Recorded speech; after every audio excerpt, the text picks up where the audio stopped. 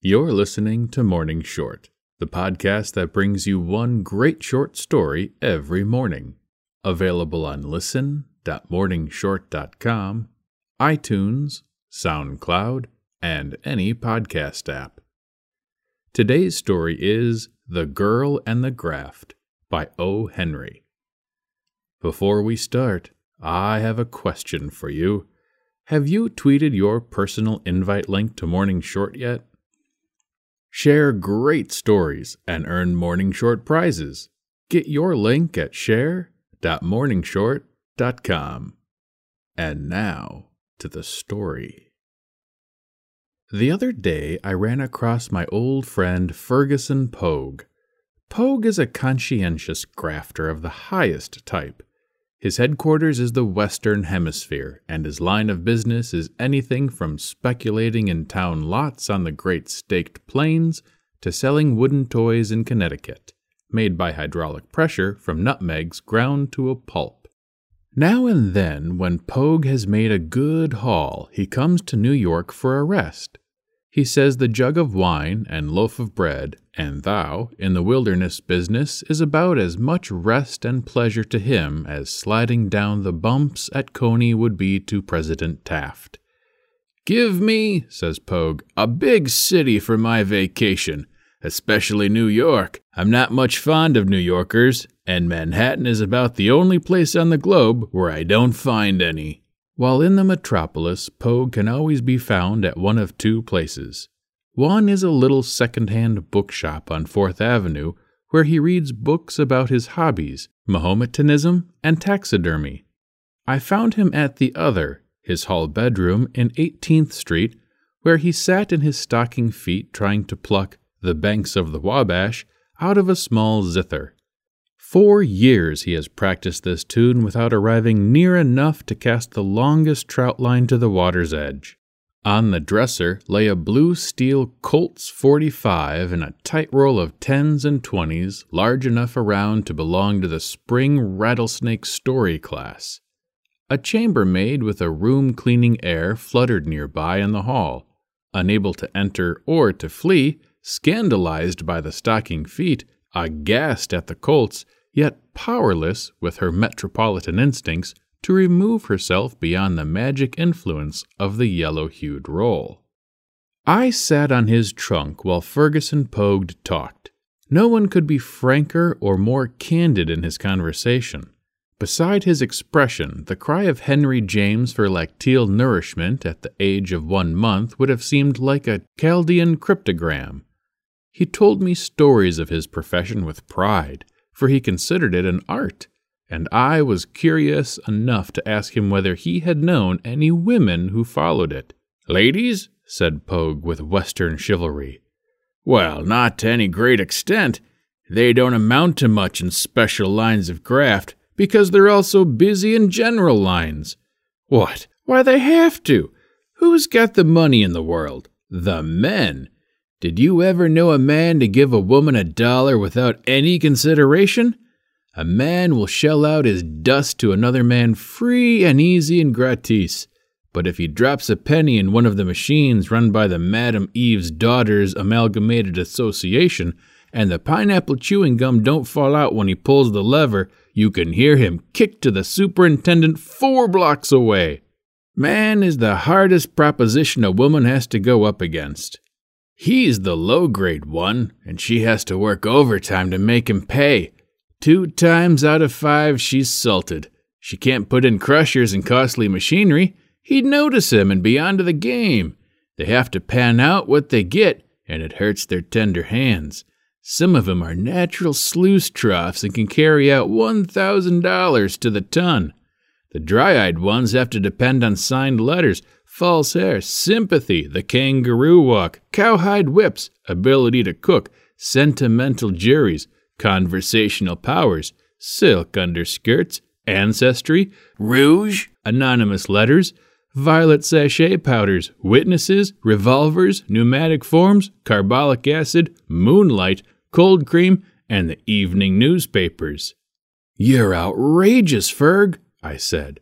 "Surely there is none of this graft, as you call it, in a perfect and harmonious matrimonial union." Well, said Pogue, nothing that would justify you every time in calling police headquarters and ordering out the reserves and a vaudeville manager on a dead run. But it's this way. Suppose you're a Fifth Avenue millionaire, soaring high on that right side of copper and cappers.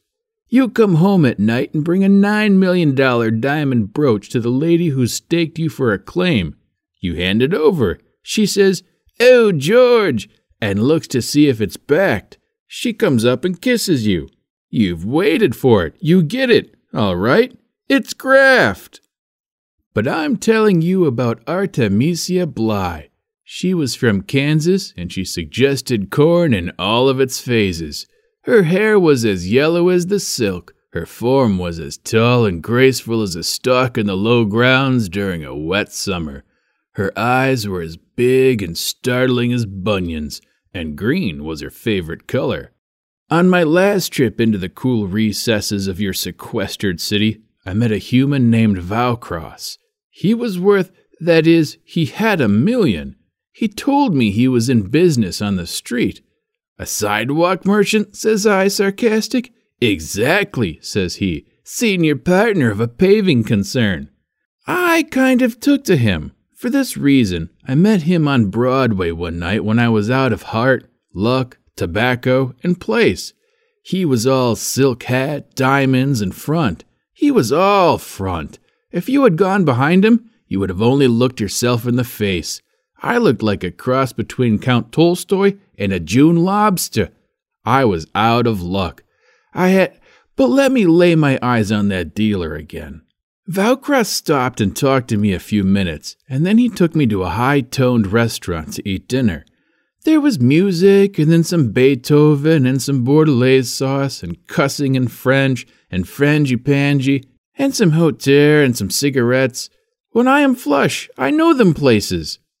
I declare, I must have looked as bad as a magazine artist sitting there without any money, and my hair all rumpled like I was booked to read a chapter from Elsie's school days at a Brooklyn bohemian smoker.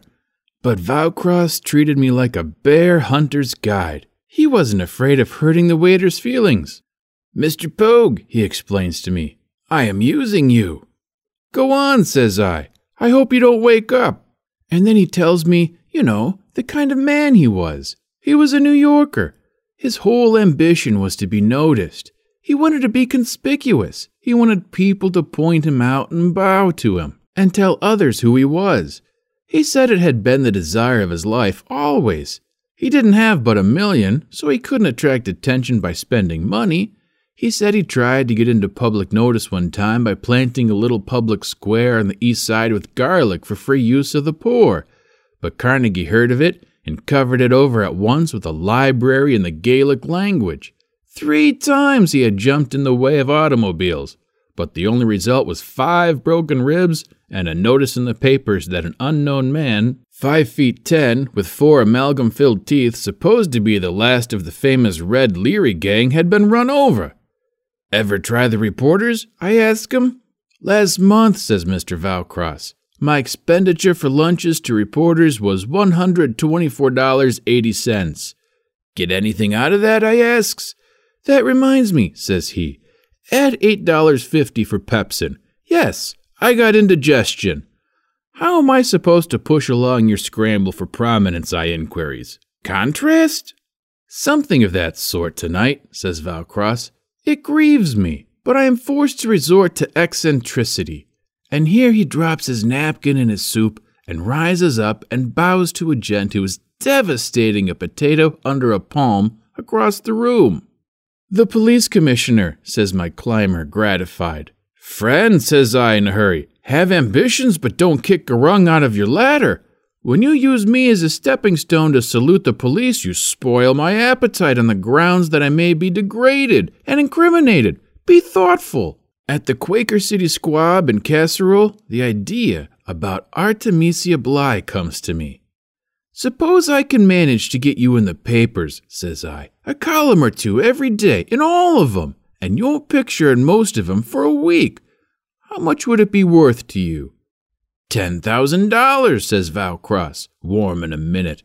"But no murder," says he. and I won't wear pink pants at a cotillion." "I wouldn't ask you to," says I. "This is honorable, stylish, and uneffeminate.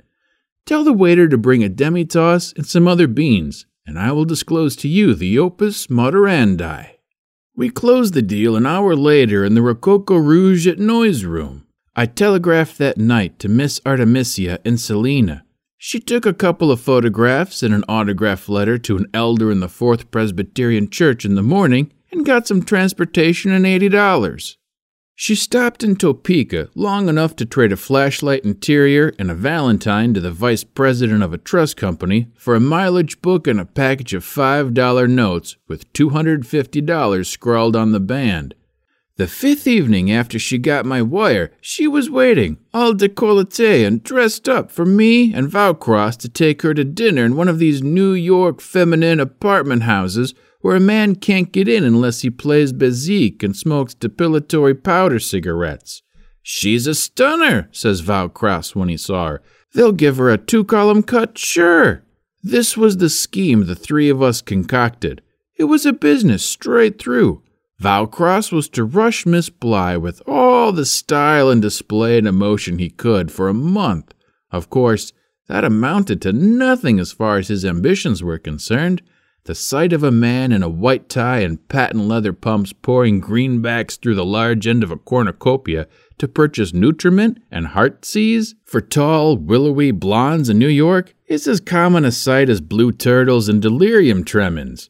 But he was to write her love letters, the worst kind of love letters, such as your wife publishes after you're dead, every day. At the end of the month, he was to drop her, and she would bring suit for $100,000 for breach of promise. Miss Artemisia was to get $10,000. If she won the suit, that was all, and if she lost, she was to get it anyhow. There was a signed contract to that effect. Sometimes they had me out with him, but not often. I couldn't keep up to their style.